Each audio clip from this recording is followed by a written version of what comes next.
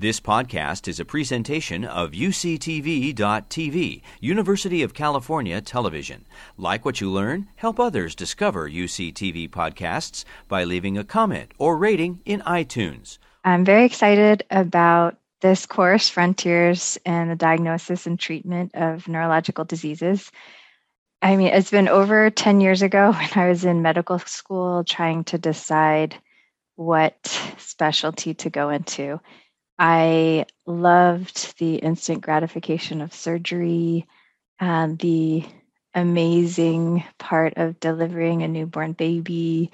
Really loved psychiatry too. It's so interesting seeing how the mind works in that way. But ultimately, I did choose neurology. And at the time, none of my classmates, my good friends in medical school, really understood why I chose neurology. Why I wouldn't choose something that was more lucrative or had a specialty with a better lifestyle.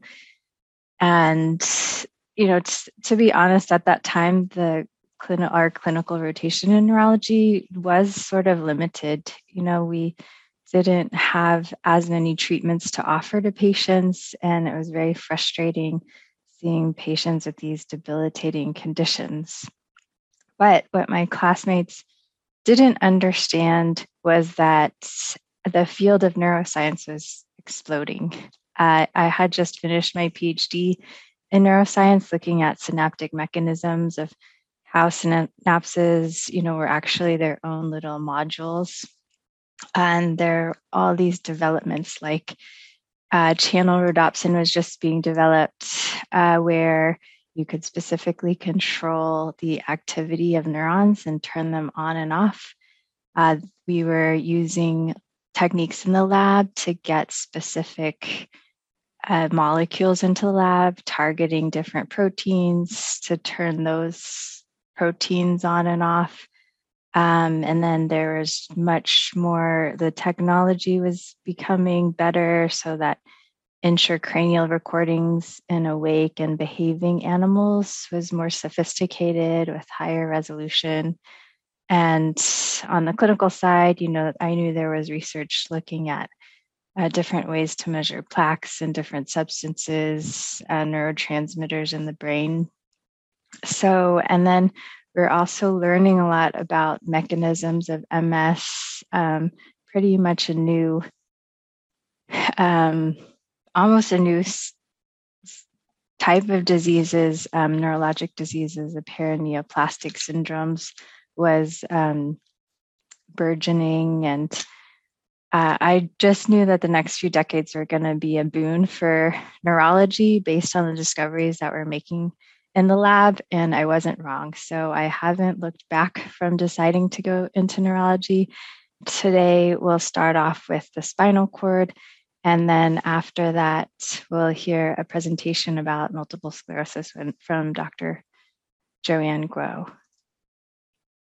Okay, and so my talk will be brief. The anatomy primer will start off with some basic definitions, go over components of the nervous system, and then really focus on the spinal cord, its relationship to the brain, to the body, the bones, and then we'll briefly just talk about some of the spinal cord disorders. So I thought it would be good to just go over some of the terms that you'll probably hear people using. And rostral really means anything that's close to the head, towards the head. Caudal is towards the tail or to the back, where we would have a tail. And then ventral and anterior are referring to the front of the body. Dorsal and posterior are referring to the back of the body. Okay, and then also you all, I'm sure, know this already, but the basic component of the nervous system are neurons, which include a cell body where there's a nucleus that contains the genetic material and where most proteins are made. And the neuron really receives information from the dendrites, and information goes from the dendrites to the nucleus and then to the axons, which convey information to other axons or other neuronal cell bodies or dendrites. And these are some of the major types of neurons. And in addition to neurons being the central unit of the nervous system, where electric information is kind of transferred electrically and then chemically, there are a number of supporting cells. And this is an oversimplification, but the main supporting cells are the astrocytes. And these cells provide that they're the most numerous supporting cells in the brain.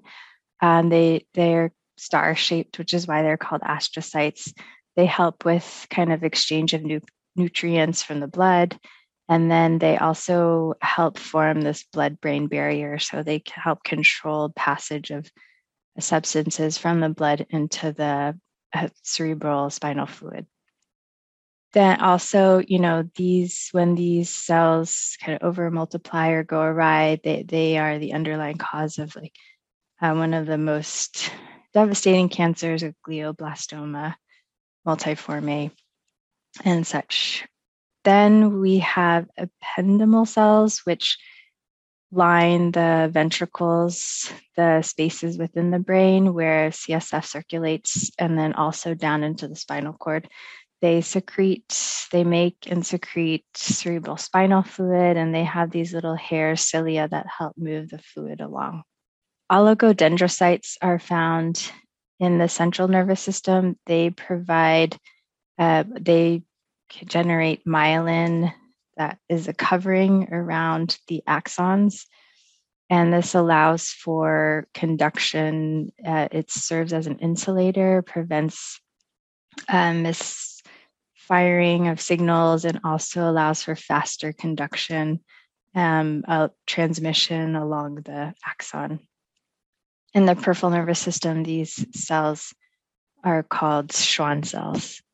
And then we also have these microglia, which are really derived from the immune system, and they remove cell debris and waste, and kind of help mediate any inflammatory response that's needed when there's pathogens that are in the brain.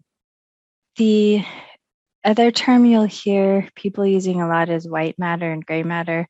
And just as a reminder, gray matter is really the cell is areas of the brain and nervous system where cell bodies of the neurons are concentrated.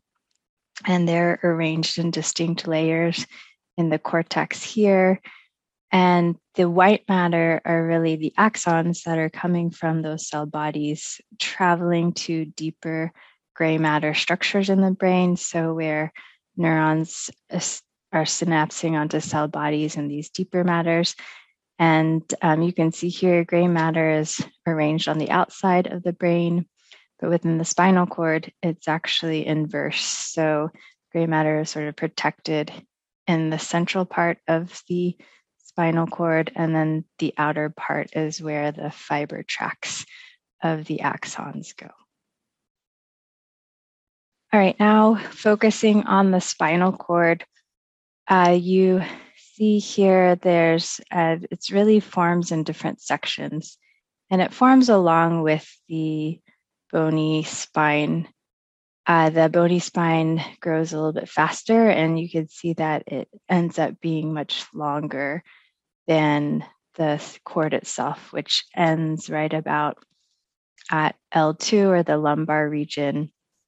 But the bones continue on down all the way to the sacrum. And so you have the cervical portion, which controls sensation in the back of the head, as well as in the arms.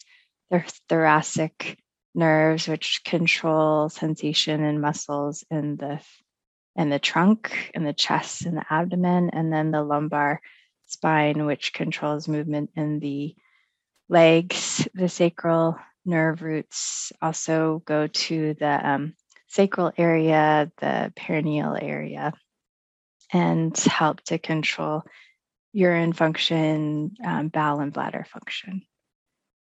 This is the spinal canal within the bony, within the spinal canal.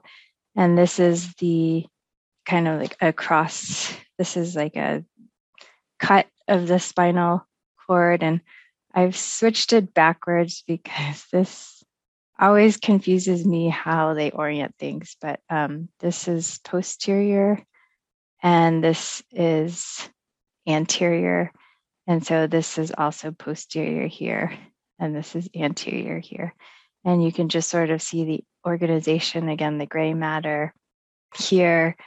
In the anterior section, you have more of the ventral roots, which are motor roots, and then posteriorly are the sensory roots that are coming from the dorsal root ganglion, where the sensory nerves are coming in here. The spinal cord is, more than just a conduit from the brain to the body. There's a lot of different cells and different processing units in the spinal cord itself. But ultimately, we think of motor signals and sensory signals originating from the brain and sensory signals coming into the brain. So, for example, this is a classic motor pathway. Once you decide to move a muscle, that neuron in the primary motor cortex of the frontal lobe is activated. That goes down through that neuron here, sends its axon down through the top of the spinal cord where it crosses over onto the other side. That's why the right side of the brain controls the left side of the body and vice versa. And then goes into the corticospinal tract, where so this is called the upper motor neuron, and the upper motor neuron synapses onto the cell body of the lower motor neuron in the gray matter of the spinal cord. And then this neuron goes directly to the skeletal muscle to cause it to contract. In the opposite direction, we have the sensory pathways. So, for example, here, vibration, proprioception, where knowing where your limb is in space, and light touch comes in from the skin and the extremities. It goes through the dorsal, so the posterior and the back root ganglion, where there's usually a pseudo bipolar neuron that then sends its axon here, goes up again in the white matter tracts of the posterior columns in the back. Then it crosses over in the bottom of the brainstem, where it goes ultimately it goes up to the brain, which is the primary somatosensory cortex, and that's right behind the motor cortex in the parietal lobe. Sensation is pretty complicated. In addition to vibration, we also have pain and temperature sensation, which goes through different nerves and actually goes through a completely different pathway.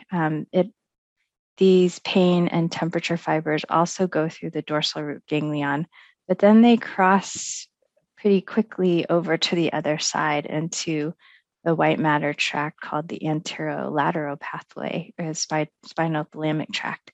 And then once it crosses, it just follows up into the thalamus, one of the deeper parts of the brain, and then finally to the somatosensory cortex. So at each level where these sensory fibers are coming in, they go to a specific dorsal root ganglion of the spinal cord. And we can actually nicely plot out which part of the body, the region of the skin that's receiving the sensory input. And so that's why if you do come to a neurologist, we're testing sensation. at these different levels because we're trying to figure out if the sensation is coming from a specific nerve root, or if it's more general coming from the brain or even from nerves, which is different. And you can just see at each level, for example, sorry, the colors don't align, but let's see very commonly. So L5 is right here. You can see it enters the spinal cord there, and then follows those sensory pathways that we discussed.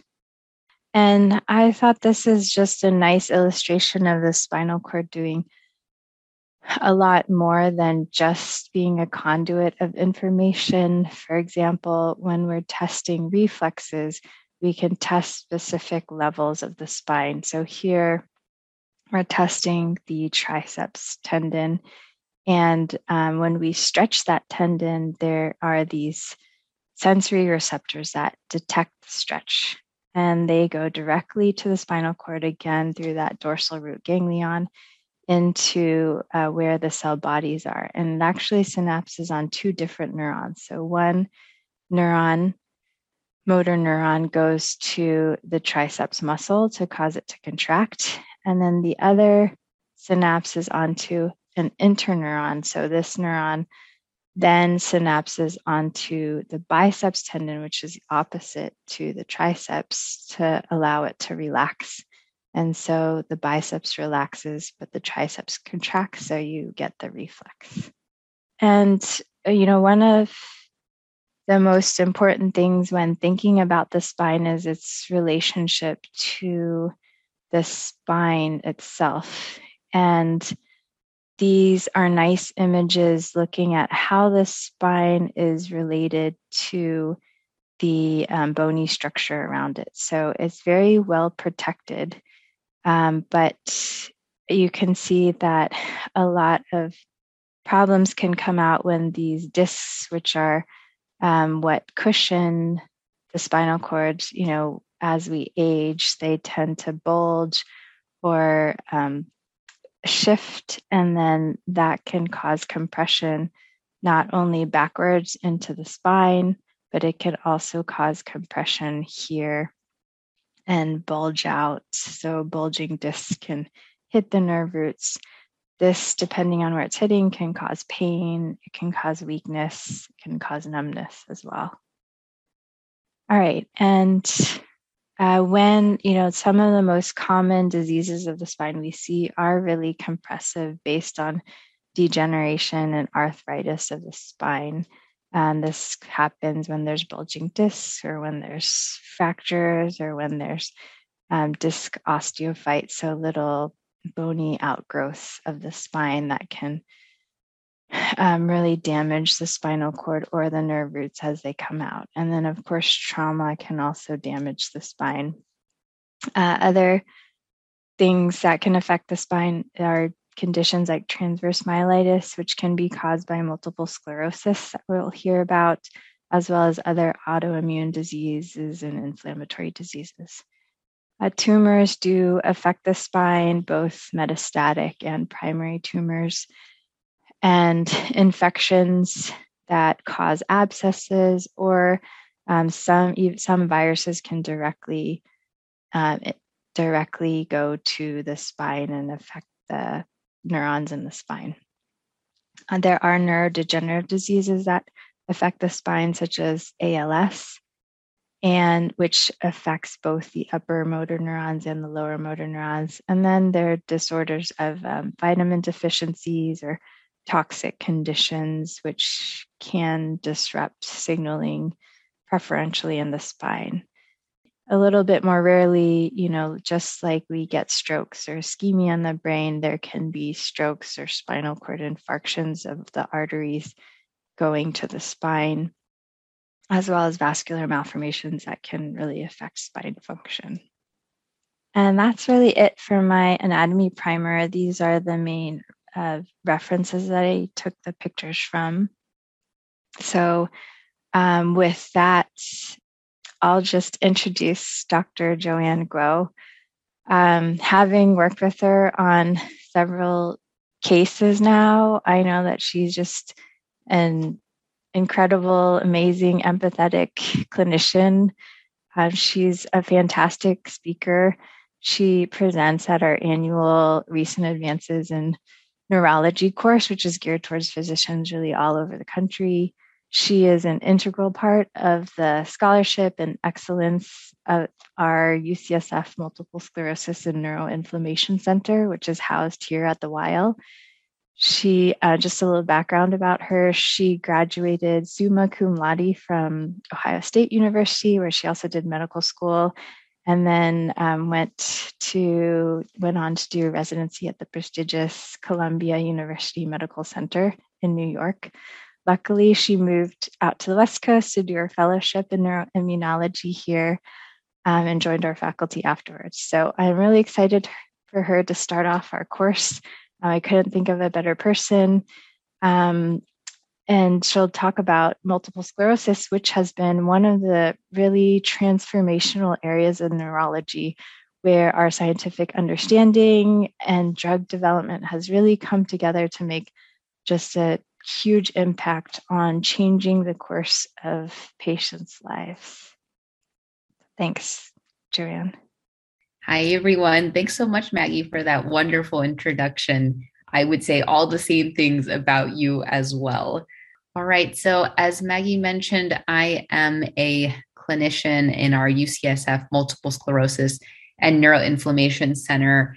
I do primarily see kind of new diagnosis and kind of chronic management of people living with multiple sclerosis, but we also have a broader neuroimmunology, neuroinflammatory clinic where we see other associated diseases and also other types of autoimmune inflammatory diseases that affect the central nervous system. But today I'm going to be talking primarily about multiple sclerosis.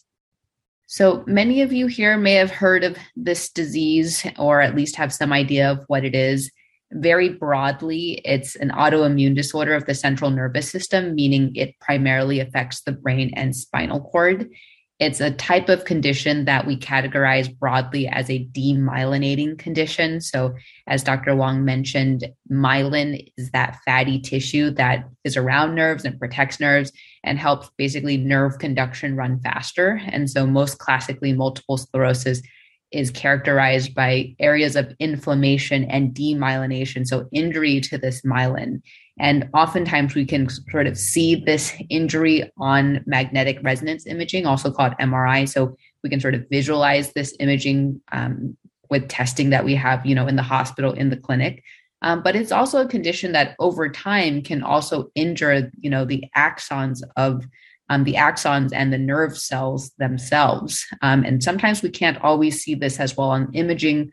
Over time, someone who's had very long-standing multiple sclerosis, we may see this as, atrophy or shrinkage of the brain. And then oftentimes it's something that's better visualized actually sort of post-mortem or after someone passes away and actually looking at the pathology tissue. Before we had the ability to do MRIs and to image people the way we do now, when this condition was originally described, they really could only look at it after people had passed away, and they could actually see these areas of inflammation and plaque and scar actually on people's brains and spinal cord. And that's how it got the name multiple sclerosis, literally meaning just multiple areas of scar. And so this is one of the most commonly, conditions that affects morbidity and mortality in young people. It usually presents in young adults aged 20 to 30 years old, has a prevalence rate that ranges from 5 to 300 per 100,000, and tends to have higher rates at higher latitudes. The development of MS has been associated with a few different things.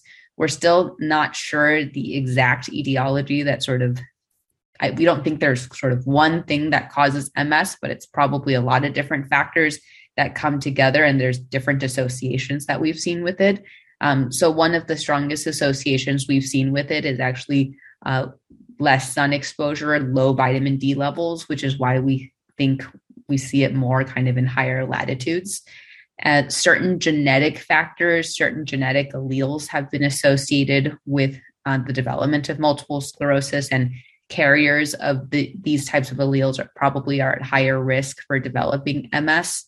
Childhood obesity, cigarette, tobacco use, and something that has been getting a lot of buzz lately, but that we've recognized in the MS community for a long time, is the likely association with, Epstein-Barr virus and the development of MS and other types of potential viral triggers as well that may lead to the development of MS. So again, it's probably not one factor. It's probably multiple things sort of coming together that leads to the development of MS. And we're still trying to understand that fully here at UCSF. So the clinical presentations of multiple sclerosis, there's sort of different phenotypes or different clinical presentations you guys will probably hear about. The most common type is called relapsing remitting multiple sclerosis, which is characterized by recurrent neurologic symptoms that can last weeks to months, but usually improve or at least partially improve over that time frame. So the types of, we call them sort of like clinical attacks or relapses that people may have, may be things like vision loss, usually caused by inflammation of the optic nerves. We call it optic neuritis, itis meaning inflammation. Can also, depending on where it affects in the brain or the spinal cord, you'll probably have focal neurologic symptoms related to that.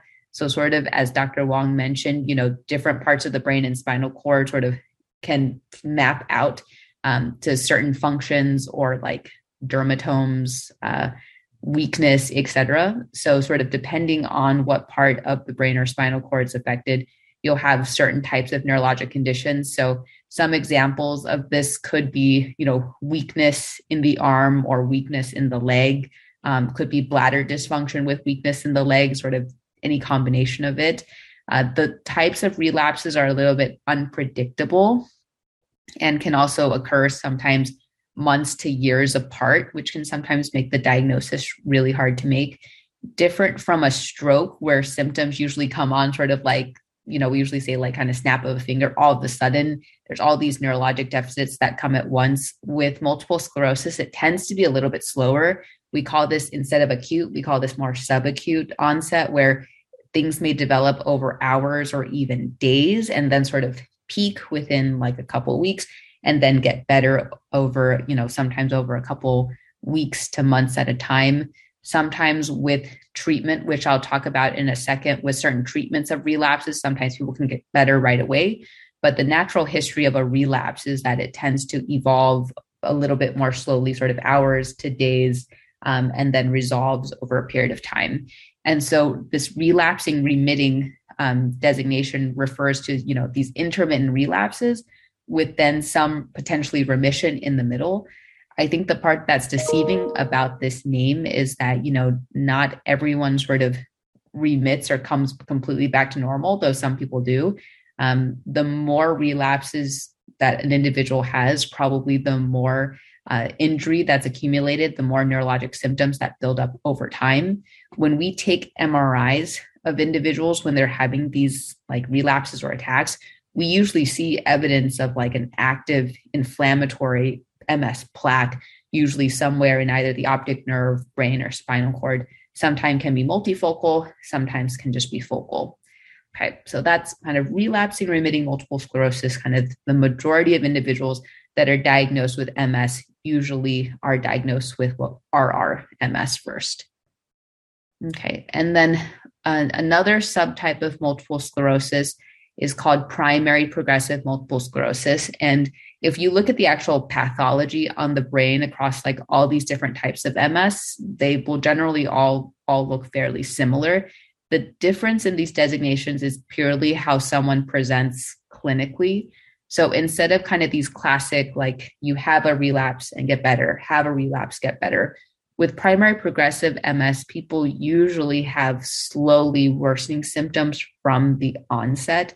There can be active, relapses that happen on top of the progression. And we also call that kind of active progressive multiple sclerosis. But the main difference is that kind of even in between events, it seems like someone sort of clinically is still slowly worsening. So meaning like instead of suddenly developing leg weakness that gets better over a couple of weeks, it's kind of a slow onset, like you develop a little bit of foot drop and then more trouble walking and you're tripping and it slowly gets worse over time. Sometimes this can still sort of stabilize out and sort of plateau at some point in the future. But again, it's very unpredictable what this course may look like sometime. The other thing that characterizes it is that even if someone is sort of getting clinically worse, we may not always see a clear correlate on imaging. And this probably has to do with the fact that there's other type of neurodegeneration that's happening that we can't visualize as well with the technology we have. But likely there is, radiographic progression that we can see along the way as well. And then sort of the dreaded long-term course that can happen sometimes where individuals start out as relapsing remitting MS over time can still potentially develop what we call secondary progressive MS. And so they kind of have a clinical course that is like relapsing remitting MS for many years. And then over time may then start to develop slow progression, even in the absence of relapses, even in the absence of like new lesions, that new active lesions that we can see on the MRI. And there's a portion of individuals who start out as relapsing remitting MS who may transition into secondary progressive MS. And so kind of the targets of and sort of the goal of all of the therapies we have at this time is trying to slow down this process of progression or trying to prevent new lesion formation, trying to prevent relapses. But otherwise, this is the sort of natural history of these subtypes of multiple sclerosis. Okay. So the way that we make a diagnosis of multiple sclerosis, there have been new criteria. Basically, they revise this sort of every few years. And our most recent diagnostic criteria are from 2017. We call them the McDonald criteria. What we basically aim to meet is this criteria called dissemination in time and space. So when you're trying to make a diagnosis of multiple sclerosis, you're trying to show evidence that there is an inflammatory disease process that's happening across different parts of the central nervous system, meaning like we see lesions both in kind of characteristic parts of the brain, plus potentially characteristic parts of the spinal cord. And then you also want to see lesions that are sort of developing over time. So whenever I'm like thinking about a patient and trying to make a diagnosis for the first time, I'm always thinking, okay, does this meet criteria for dissemination in time and space? And so most classically, if I see like a 32-year-old that comes into the clinic and they have had, an optic neuritis, and then when I look back in their history or look at their MRIs, I also see what looks like likely an old, spinal cord lesion, and they have clinical symptoms suggestive of an old spinal cord lesion that may have recovered. Right there, you have what sounds like two events that affect two different parts of the central nervous system. And if sort of you rule out all other causes, right there, that individual would meet criteria for multiple sclerosis. We've sort of revised the criteria now to sort of allow people to be diagnosed earlier. They don't always have to have two clinical events. Sometimes if they've only had one clinical event, and this is something that's sort of characteristic of MS, if we take a look at their MRIs and we see that there's old lesions, even if they don't have clear evidence that they were sort of symptomatic from those lesions, we actually see this not infrequently where there's sort of this silent progression where lesions can sort of develop. And because the injury is usually partial or there's in repair that sort of the brain and spinal cord does on its own, someone may not have noticeable symptoms from it, or the symptoms were so mild that maybe they just ignored it in the past. Even if they've had one clinical event, but we see that there's evidence of old lesions elsewhere, even if they didn't cause symptoms, that is sometimes enough to allow us to make a diagnosis as well. And the goal of that is that we want to try to make a diagnosis of MS as early as we can, because it does seem like intervening kind of earlier in the process before we've given time for more injury to kind of accrue and develop in the nervous system, likely the better chance we have of giving someone, longer years of disability freedom or living like more normal life and function.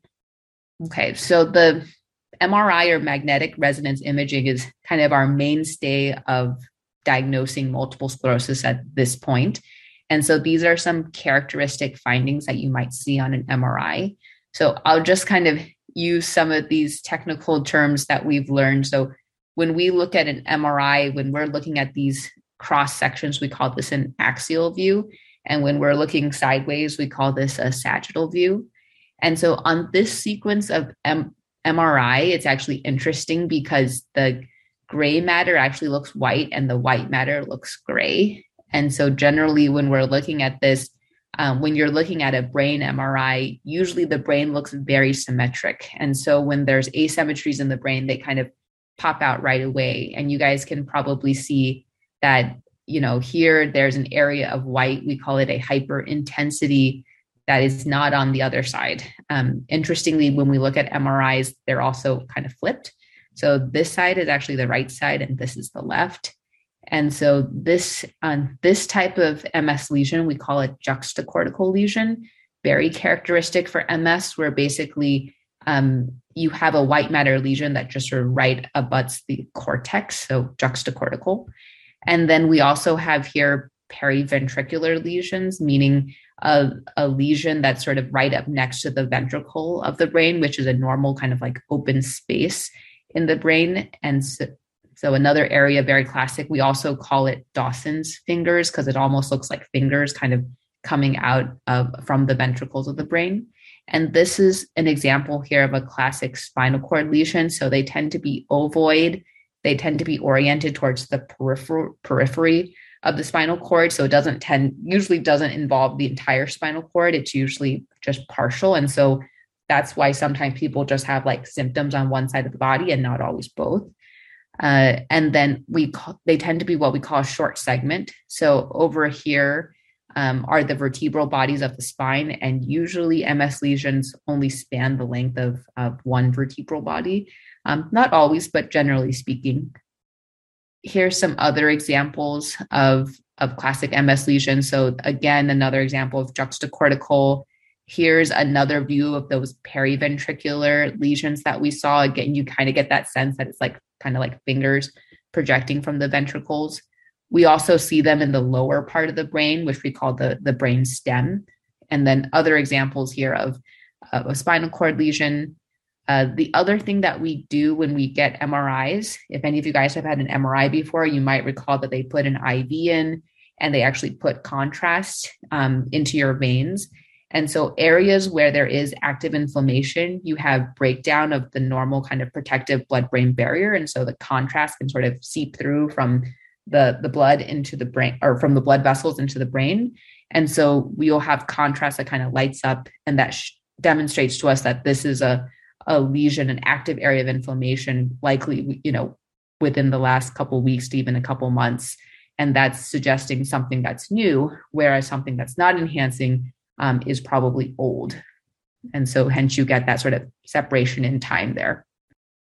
Okay, so other diagnostic tools that we use is a lumbar puncture, or also known as like a spinal tap, where we basically take a small sample of fluid out of the lower part of the spine. We go at a level where you don't have, your spinal cord is actually ended and it's just the nerve roots. So there's no risk of like puncturing your spinal cord from doing a spinal tap. The goal of getting the spinal fluid is to look for evidence of inflammation, and you can also rule out infection and other possible causes of kind of this abnormal inflammation or neurologic symptoms. We also look for something called intrathecal gamma globulin synthesis, which basically just means we're looking for like abnormal antibody production within the spinal fluid. And so generally, if we see sort of abnormal antibody production that's specific and unique just to the spinal fluid, meaning it's something happening in the central nervous system that's not happening in the rest of your immune system, that's something, it's not necessarily specific to MS, but is seen in probably 85 to 90% of people with MS. It can also just be a general sign of inflammation. So we can see it in other neuroimmunologic conditions as well, but sort of most classically, we call these oligoclonal bands. You may see that term come up if you guys have, any history of working with anyone with MS or any background in neurology. You might have heard that term before. Okay. And something else that we use are what we call visual and somatosensory evoked potentials. So we literally will put kind of like leads, electric leads on people's heads, and we will actually measure kind of electrical activity from a stimuli. So how long does it take information to get from the eyes or from the hands and all the way to a certain part of the brain? And we actually just, you can actually just take time points, and it gives you basically like a speed of conduction at the end. And basically, if we see a slowing of how long it takes for information to get from, one part of the body to the brain, that's usually a sign that there's probably some type of demyelinating injury somewhere. So if you imagine, measuring like electrical conduction across a wire, if you were to take the insulation off a wire, the electrical conduction would probably be slowed because it's not as efficient. It's the same idea, when there's demyelinating injury to the brain or spinal cord or to the optic nerve. So we get that sometimes we also do this to help us confirm whether or not there's evidence of demyelination. It's a nice sort of like neurophysiologic correlate to what we see on imaging, and so can also be a tool for helping us make a diagnosis of MS. Okay, so just a little bit about the natural history of MS. As I said, the majority of people usually have an initial clinical attack or relapse followed by recovery, aka having relapsing remitting multiple sclerosis. The worry, of course, is even if you look well initially and recover initially from MS, there's an estimate that 58% of individuals that start out with relapsing MS do go on to develop secondary progressive MS. And so this is in the absence of treatment. So this is all data that's sort of gathered from before we had, as potent of therapies as we have now. And then it was estimated 66% of individuals would go on to develop secondary progressive MS 16 to 25 years down the line. So that's always the worry. Again, why we always want to try to get individuals started on therapy is to hopefully delay this further or prevent secondary progressive MS from developing. And as I said, there can be a long period of time between relapses. Sometime this one natural history study estimated maybe even up to almost 2 years between episodes. The main thing that they saw is that if someone developed vision loss or optic neuritis initially, they tended to have a longer period until their second episode. Slower progression seems to be related to having optic neuritis first. If you have a good recovery after your initial clinical event, that's probably better for you prognostically.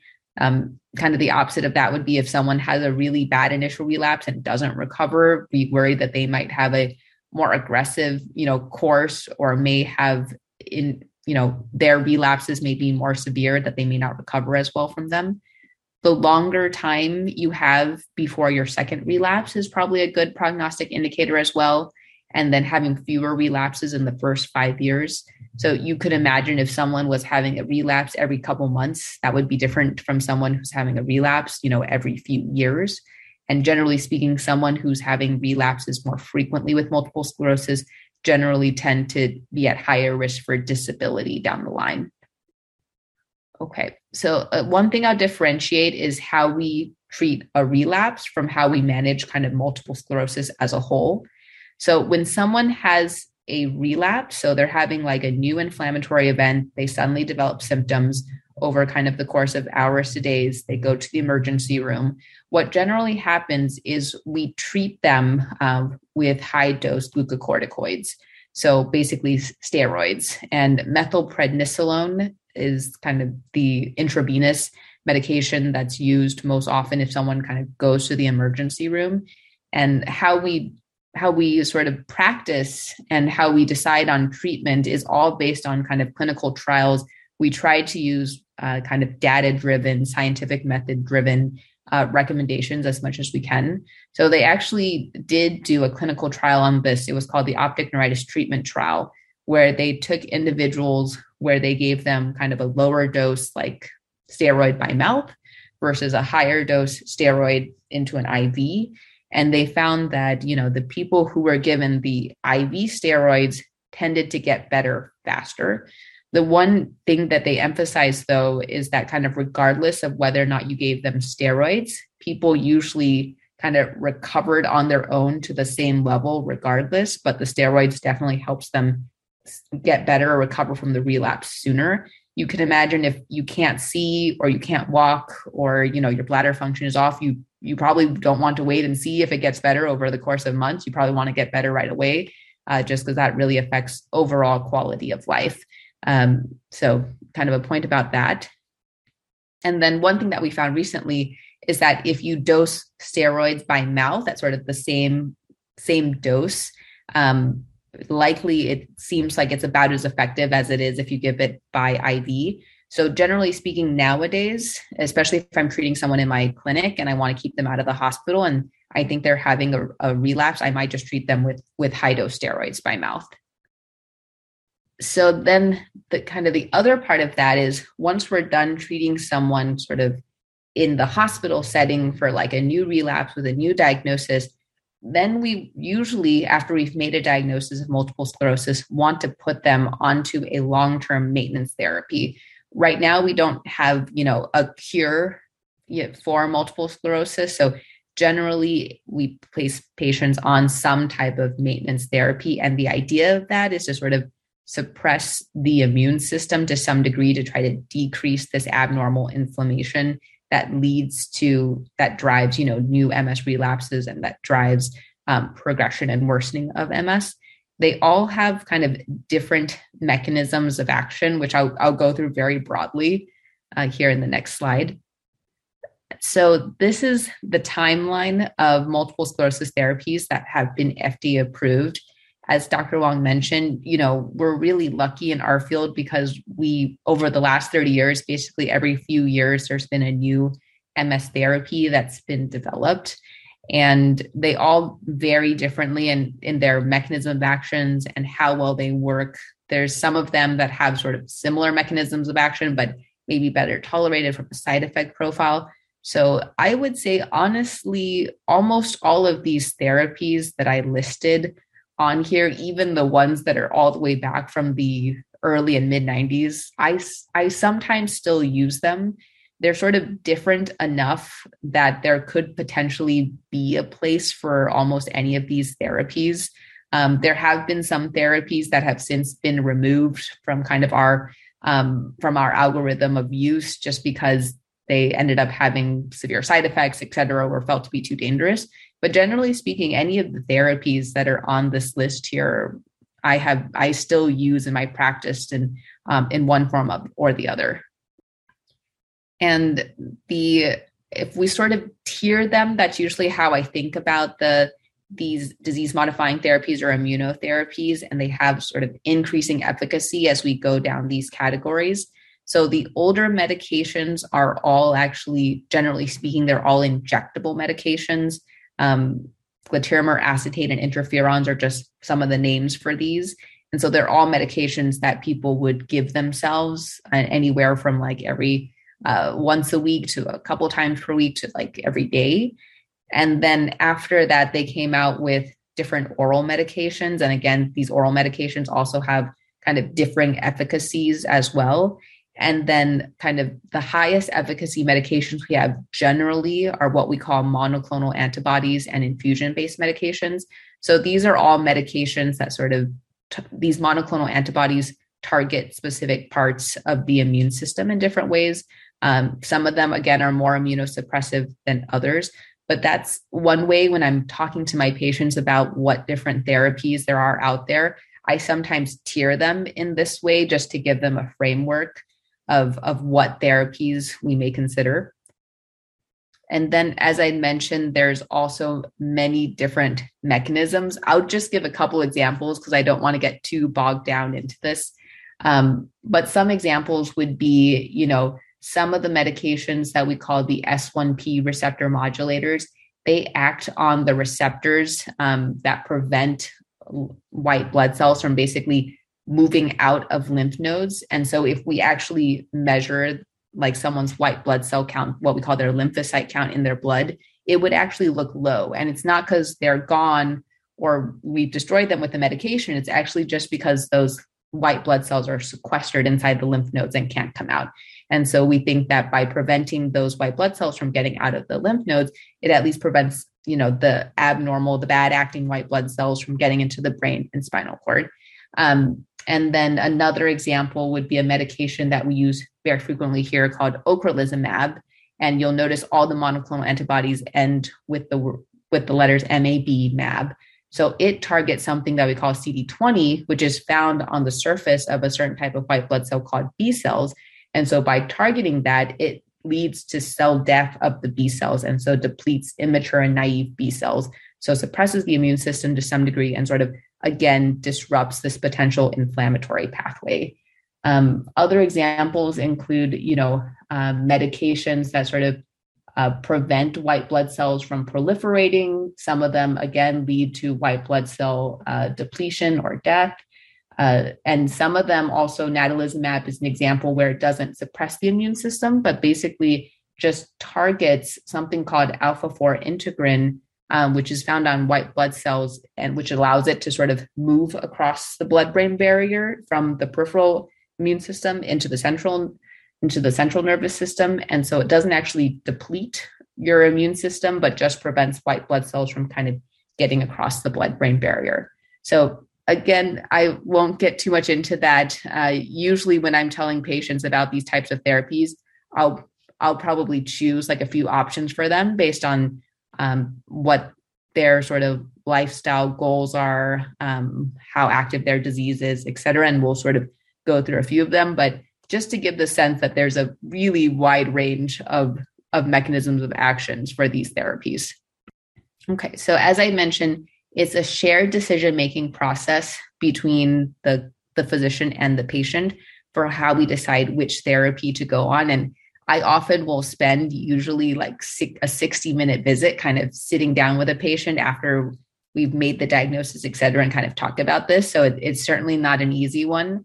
I think when people imagine, certain types of conditions, sometimes there's better algorithms for it where we say, if you have this condition, then we treat with X. It's a little bit more complex in multiple sclerosis because there's a lot of unknowns.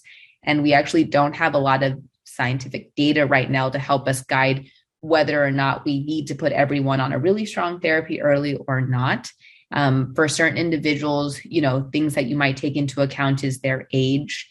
Certainly someone who's older, you might be more worried about putting on a lot of immunosuppression because they'll be at increased risk for infections compared to someone that's young. Similarly, if they have a lot of other medical conditions, they might be, again, more at risk for infectious complications. The type of multiple sclerosis they have plays into it. For instance, primary progressive MS really only has one approved therapy on there, whereas pretty much all of the therapies are approved for relapsing MS, but only one is formally approved for progressive MS. So that makes a difference. The level of disease activity and other characteristics of the disease, if you get someone at initial presentation and you look at their MRI and they actually have, a high burden of MS lesions and you suspect that they've probably had MS for a long time, you would probably be more inclined to put them on something that's high efficacy rather than one of those lower efficacy therapies. And then pregnancy planning comes a lot into trying to decide what treatments to put people on because almost all of these medications, it's difficult to be formally on when you're pregnant. And so we sort of have to decide, how do we dose a medication around your pregnancy? Because some medications are dosed just every 6 months. Some medications are dosed every day. So we have to plan around that as well. There are certain medications, that if we were to suddenly stop it when someone's pregnant can actually lead to worsening of MS disease activity. So these are kind of like the complex decision-making that goes into deciding what treatment to put people on and is oftentimes can be challenging to kind of talk people through. And so even my colleagues who may be specialized in sort of non-MS or non-neuroimmunologic conditions, I usually tell them, if you don't feel comfortable advising on starting a therapy on your own, you're always welcome to refer to us for us to kind of go through the pros and cons of each of them because it can be challenging. So as I mentioned, we're trying to understand better, what types of treatment should we put people on early in the course of disease. And at least right now, we tend to be moving towards starting people on higher efficacy therapies earlier. So potentially starting like a high efficacy oral medication or one of these monoclonal antibodies early on in the treatment course. And there has at least been these retrospective observational studies that suggest that there's lower rates of sort of disability progression when we do that. Very classically, even just like 5-10 years ago, it was very typical that if someone was diagnosed with MS for the first time, you would sort of right away start them on one of those lower tier, like first tier MS options, like, the injectable medications, and then only escalate them further and further up if they had more disease activity or breakthrough disease or relapses. But the concern is that in doing that, you sort of allow someone to develop kind of more injury to the central nervous system over time. So now we tend to be a little bit more aggressive. Again, it's hard to make it a blanket statement because things differ so much individual by individual, but we overall tend to be leaning towards, starting higher efficacy therapy earlier. And then just to say that there's certainly always new research that's going on. And another mechanism of medication that's being looked at is something called the Bruton's tyrosine kinase inhibitors. So Bruton tyrosine kinase, or BTK, is a critical molecule in intracellular signaling from B cells and other types of white blood cells. And when they've looked at this kind of mechanism of medication in mouse models, so there actually is a mouse model of multiple sclerosis. It's called EAE, where so they sort of have the mouse version of MS that's sort of induced in them in the lab. When they use these medications in the mouse models, it looks like it does lead to reduction in inflammation overall. And so the nice thing about these medications, as I mentioned, there's all sorts of different forms, injectable forms, medications you take by mouth, medications that are given intravenously. The nice thing is that this would be a high efficacy, potentially a moderate to high efficacy therapy that would be dosed by the mouth.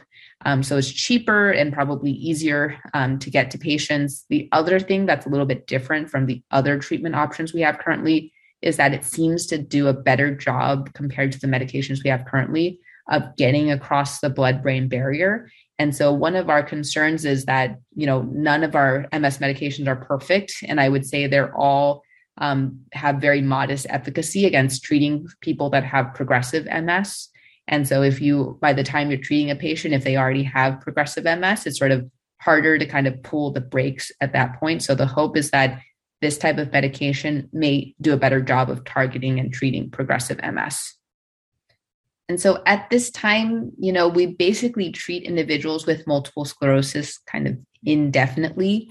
There are definitely certain treatment options that are thought of as sort of more definitive treatment, where the idea is you give someone a treatment for only a short period of time and they may not need treatment later down the line. But again, even these treatment options haven't been shown to definitively halt multiple sclerosis.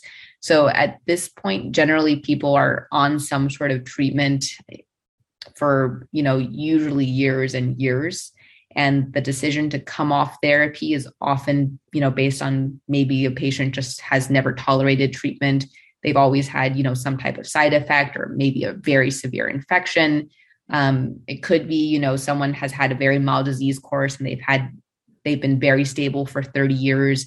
That might be a time to think about pulling medication off. But again, we don't really have a lot of good research because we've only had MS treatments out for the last 30 years to really tell us, okay, when's the right time to stop?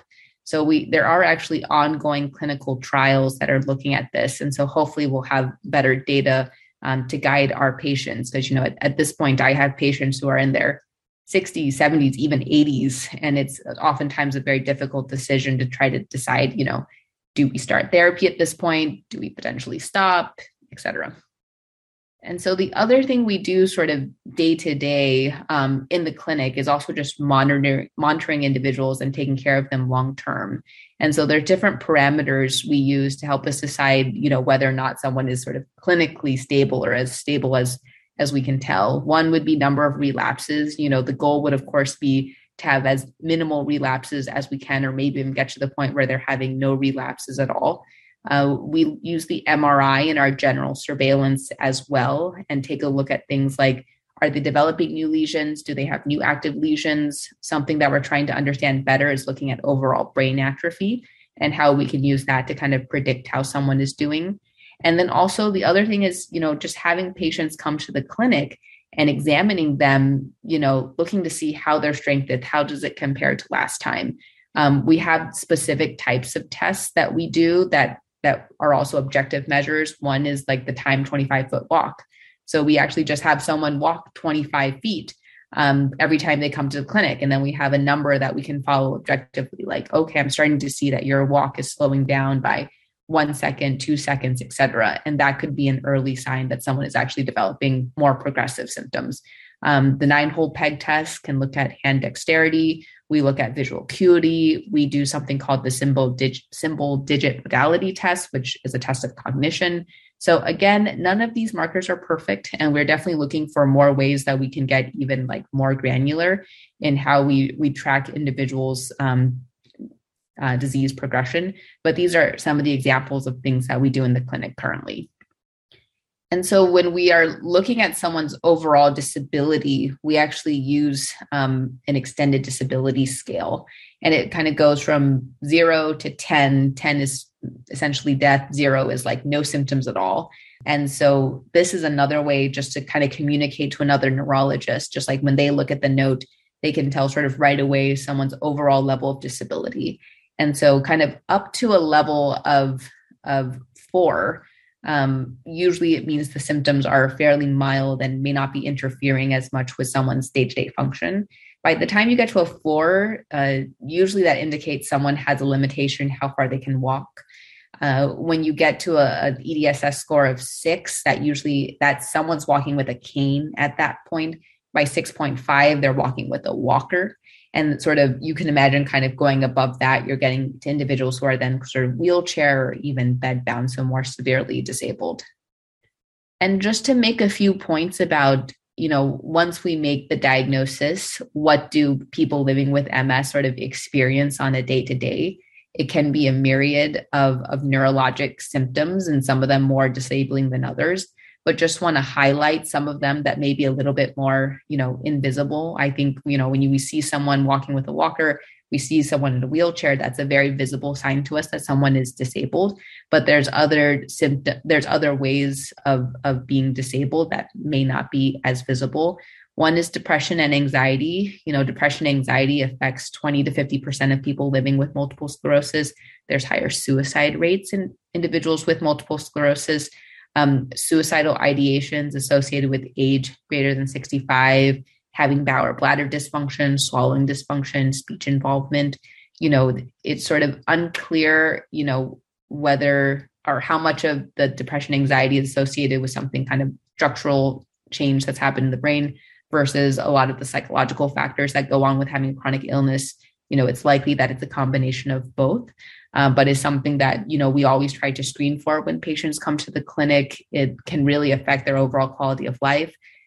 Many patients sort of perceive their overall disability level and function as worse if their depression or anxiety levels are high as well. Fatigue is another huge thing. This is definitely something that's seen in just chronic illnesses in general, and especially chronic inflammatory illnesses. So it's reported in at least 75% of people living with multiple sclerosis, leads to loss of work hours, leads to unemployment. I have patients who are even on disability for fatigue because it's just hard for them to tolerate getting through the day. Again, it's likely multifactorial from CNS damage, from medication side effects, from immunologic abnormalities, sleep changes, disability status. And it's really, really hard to treat. I find this extremely challenging for patients because they'll be very frustrated. They'll feel like their walking is fine. And physically, if you examine them, they look overall well. But the problem is they just have severe fatigue, and that can be, extremely disabling, can contribute to depression, et cetera. So the strategies for that is usually multifold. One is telling them strategies for energy conservation. So I always give the example of you're someone who can't charge your battery as full, like your phone battery just doesn't charge as much. You're someone who you can't fill your gas tank up as much. So you just have to frequently recharge, where you may be active, be productive for a few hours, but then need to rest. And a lot of that's, listening to one's body, and kind of if they have the ability to rest when they can, then I usually tell them to do that. Cognitive behavioral therapy is something else that people do to help them figure out strategies for energy conservation, maximizing their sleep as much as we can. I tell people to make lists. So say like you might have at one point been able to do like 10 things on your to-do list for the day. Let's shorten that down to 5. We also do use stimulants if all of these lifestyle modifications don't work. So all of them are off label, but like things that you might imagine that you use for like ADHD, et cetera, we actually use some of those medications to treat MS-related fatigue.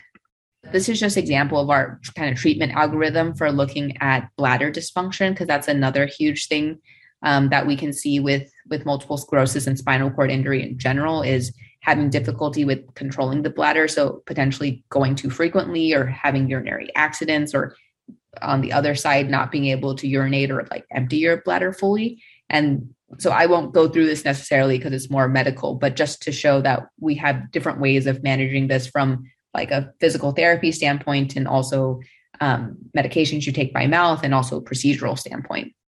And then, of course, the big thing is making sure that we're treating walking difficulties and falls.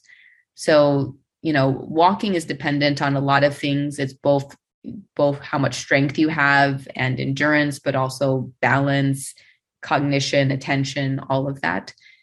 So people living with multiple sclerosis tend to have these types of issues with difficulty walking due to weakness and different things. The other thing that we tend to see very classically with MS is that people have a lot of foot drop. So they just can't lift their foot at the ankle. And so as a result, they also tend to hyperextend their knees. So it can give a very characteristic type of walk. And so it can be challenging. You can imagine you would get very tired if one of your legs was weak or you were dragging your foot. It's also very easy to trip over your foot as well if you're not able to pick it up as much. And that's a really huge reason for individuals to have falls. And so we recommend identifying early if someone has any issues with their walking, or if they're a fall risk, getting them into physical therapy early, using some type of assistive device.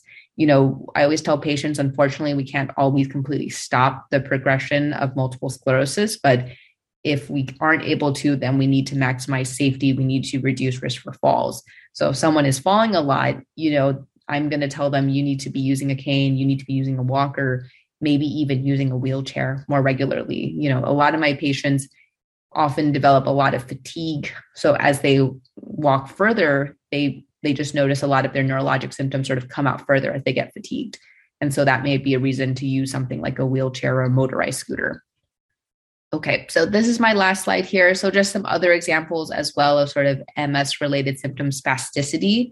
So like increased muscle tone, which is something we see from spinal cord injury, again, in general, can be painful. It can also affect, the ability to use a limb if it's very spastic and tense and hard to move. Pain is very common. Anytime you've had injuries to the central nervous system, there's sort of a dysregulation of how sensory input comes into the brain, and that can be felt as very severe neuropathic pain. Cognitive impairment, that's something we see in probably about 50% of individuals living with MS. It's usually not a classic like dementia type of memory loss, though there are some patients who have very severe and advanced multiple sclerosis that can look very similar to kind of a more typical like Alzheimer's dementia patient. But most of the time it's more sort of attention related, thinking processing related sort of inefficiency in thinking, word finding difficulties. And then also sexual dysfunction, very common as well, and can really affect individuals' lives. So with that, I will wrap up here and I will end my slide share. I'm always struck by how the explosion of treatments for MS. Because again, back when I was in medical school, really, we only had that first tier of medication that was low efficacy. So we're seeing a lot of disabled patients. And it seems like most of the new therapies, even if they're not directly impacting the immune system, they're really affecting how the immune system is working. Mm-hmm. How has your treatment of MS patients changed during COVID, where, we're worried about people who have lowered immune system? Mm-hmm. Yeah, so it's a really good question. I would say our initial strategy was to even think about, taking people off therapy or delaying their retreatments, depending on how long they've had MS, how severe their disease is. Generally people who were older, who were more stable, who had been on their medication for many years, those were individuals we were even like delaying kind of treatment or even stopping. That sort of pushed our hand sometime to say, hey, you're 7 years old, you are on a high efficacy therapy, you've actually been really stable for a long time. This might actually be a very reasonable period to pull back. So there was certainly that decision that came in. There were individuals that I just tended to start on some of these like not truly immunosuppressive therapies that were more immunomodulating. So like I had talked about, there are certain options that don't really truly suppress the immune system and can still have pretty moderate to high efficacy. So if they were eligible for that, I did that. But then there was just the reality of there were individuals with really, aggressive or active MS, and we just didn't feel comfortable holding their therapy. So it was just a kind of a risk benefit ratio. And we just told them to kind of do as much as they could to minimize their risk from COVID-19 and to probably still start therapy. The good thing was that overall, even though some of our medications are definitely associated with an increased risk for symptomatic and severe infection, there didn't seem to be a definite association with increased risk for death from being on a disease-modifying therapy. So kind of just weighing the risks and balances there. And then, of course, now that we're in kind of a post-vaccination world, we felt a little bit more comfortable with sort of resuming a lot of our pre-pandemic practices, but of course, with just the emphasis on you need to be vaccinated, et cetera. Okay, well, I have a couple more questions. Kind of been hearing some thoughts throughout the years that there might be a relationship with diet or the microbiome and MS. And is there any more recent research on that? Yeah, so the diet question I definitely get a lot because there are quite a few different kind of MS diets that people have probably heard of, like the Schwenk diet and the Terry Wahls diet are kind of like the most common. And the idea is, to be on basically like an anti-inflammatory diet. And at least to that part, I'll say, we don't have really much in the way of randomized controlled studies for diet. So there's no specific diet that I tell people they need to be on. Generally speaking, a generally like heart healthy diet is also going to be good for your brain. There's definitely an association that like obesity and cardiovascular risk factors are also associated with worse outcomes from an MS standpoint. So if people ask if there's a specific diet that I recommend, I would say the closest is like a Mediterranean diet. And there's no specific restrictions that I put on anyone. Everything is better in moderation. I certainly have anecdotally people that tell me that things like gluten and dairy sort of make them feel worse. And so they've cut it out, but that's not necessarily the case for everyone. So I sort of tell people, to listen to your body, keep a food diary, see things that are irritating to you, take them out if they're irritating, et cetera. But there's no specific diet that's sort of proven to be a good MS diet, but there's certainly more research going on into that here. And then the microbiome, all of that topic is definitely of interest. It's certainly been looked at in other types of neuroinflammatory conditions as well, and other types of just inflammatory conditions too, and allergies and all of that. So it's very interesting. I think we're definitely at the point where we think that, the gut microbiome plays a role in the immune system. And we even have a phase 1 trial that's looking at actually fecal microbiota transplant for treatment of MS. It's like phase 1, meaning like it's pilot. It's very, very early. We don't have the results for that yet, but that's certainly something that we're looking at. And then individuals here like, Dr. Sergio Baronzini and Dr. Emmanuel Wabant are trying to understand better, the types of gut microbiome profiles that we tend to see and which ones tend to be more pro-inflammatory. There is not much research on that's been published yet, but there is a lot of interesting research that's ongoing at UCSF. For anyone who's involved in some of our longitudinal cohort studies, they actually can donate stool to go in kind of our repository, and we're looking at all of that data as well. So it's definitely fascinating. It will be interesting to see what comes of it, but a little bit hard from like a clinician standpoint to make recommendations just yet. Great. And then kind of on the same track as the diet question, what about vitamin D? Does supplementation with vitamin D help? Yeah. So low vitamin D definitely seems to be associated with the development of MS, seems to be a risk factor for the development of MS, and seems to play a role in being protective for the immune system. So a couple of ways is certainly it certainly is good to keep your vitamin D level up. One way that I sort of advise people is, people often ask me, about their kids, what should they do, since there's probably a small, some amount of increased genetic risk for their kids of having MS as well. And so I always tell, parents for their kids to keep their kids' vitamin D level up. Once someone has been formally diagnosed with MS, it's a little bit more variable how much additional protection vitamin D has. It's actually it's quite debated right now. The data is mixed. We used to tell people like, yes, everyone needs to be on high dose vitamin D, and we would like replete it to super therapeutic levels. And we've really pulled back on that because it also looks like high vitamin D levels also has other bad side effects as well. So I think everyone's kind of pulled back to more like a moderate to high level of vitamin D, basically avoid vitamin D deficiency.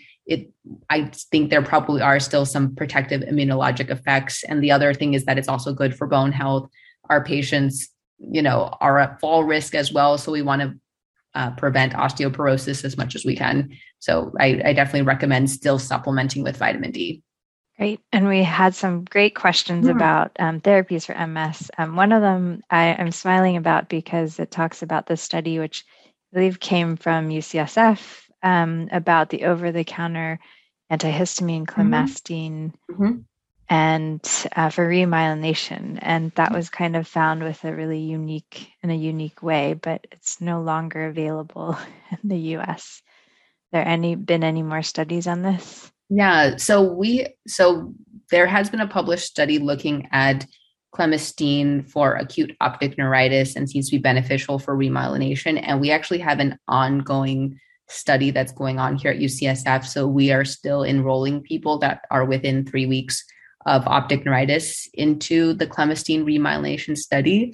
I have seen this be a problem as well, because some of my patients just kind of use clemastine off label. Just, again, we don't have all the evidence yet to know like whether everyone should be on clemastine or how long they should be on clemastine. But some of my patients just try it, especially if they've had an optic neuritis that hasn't recovered well.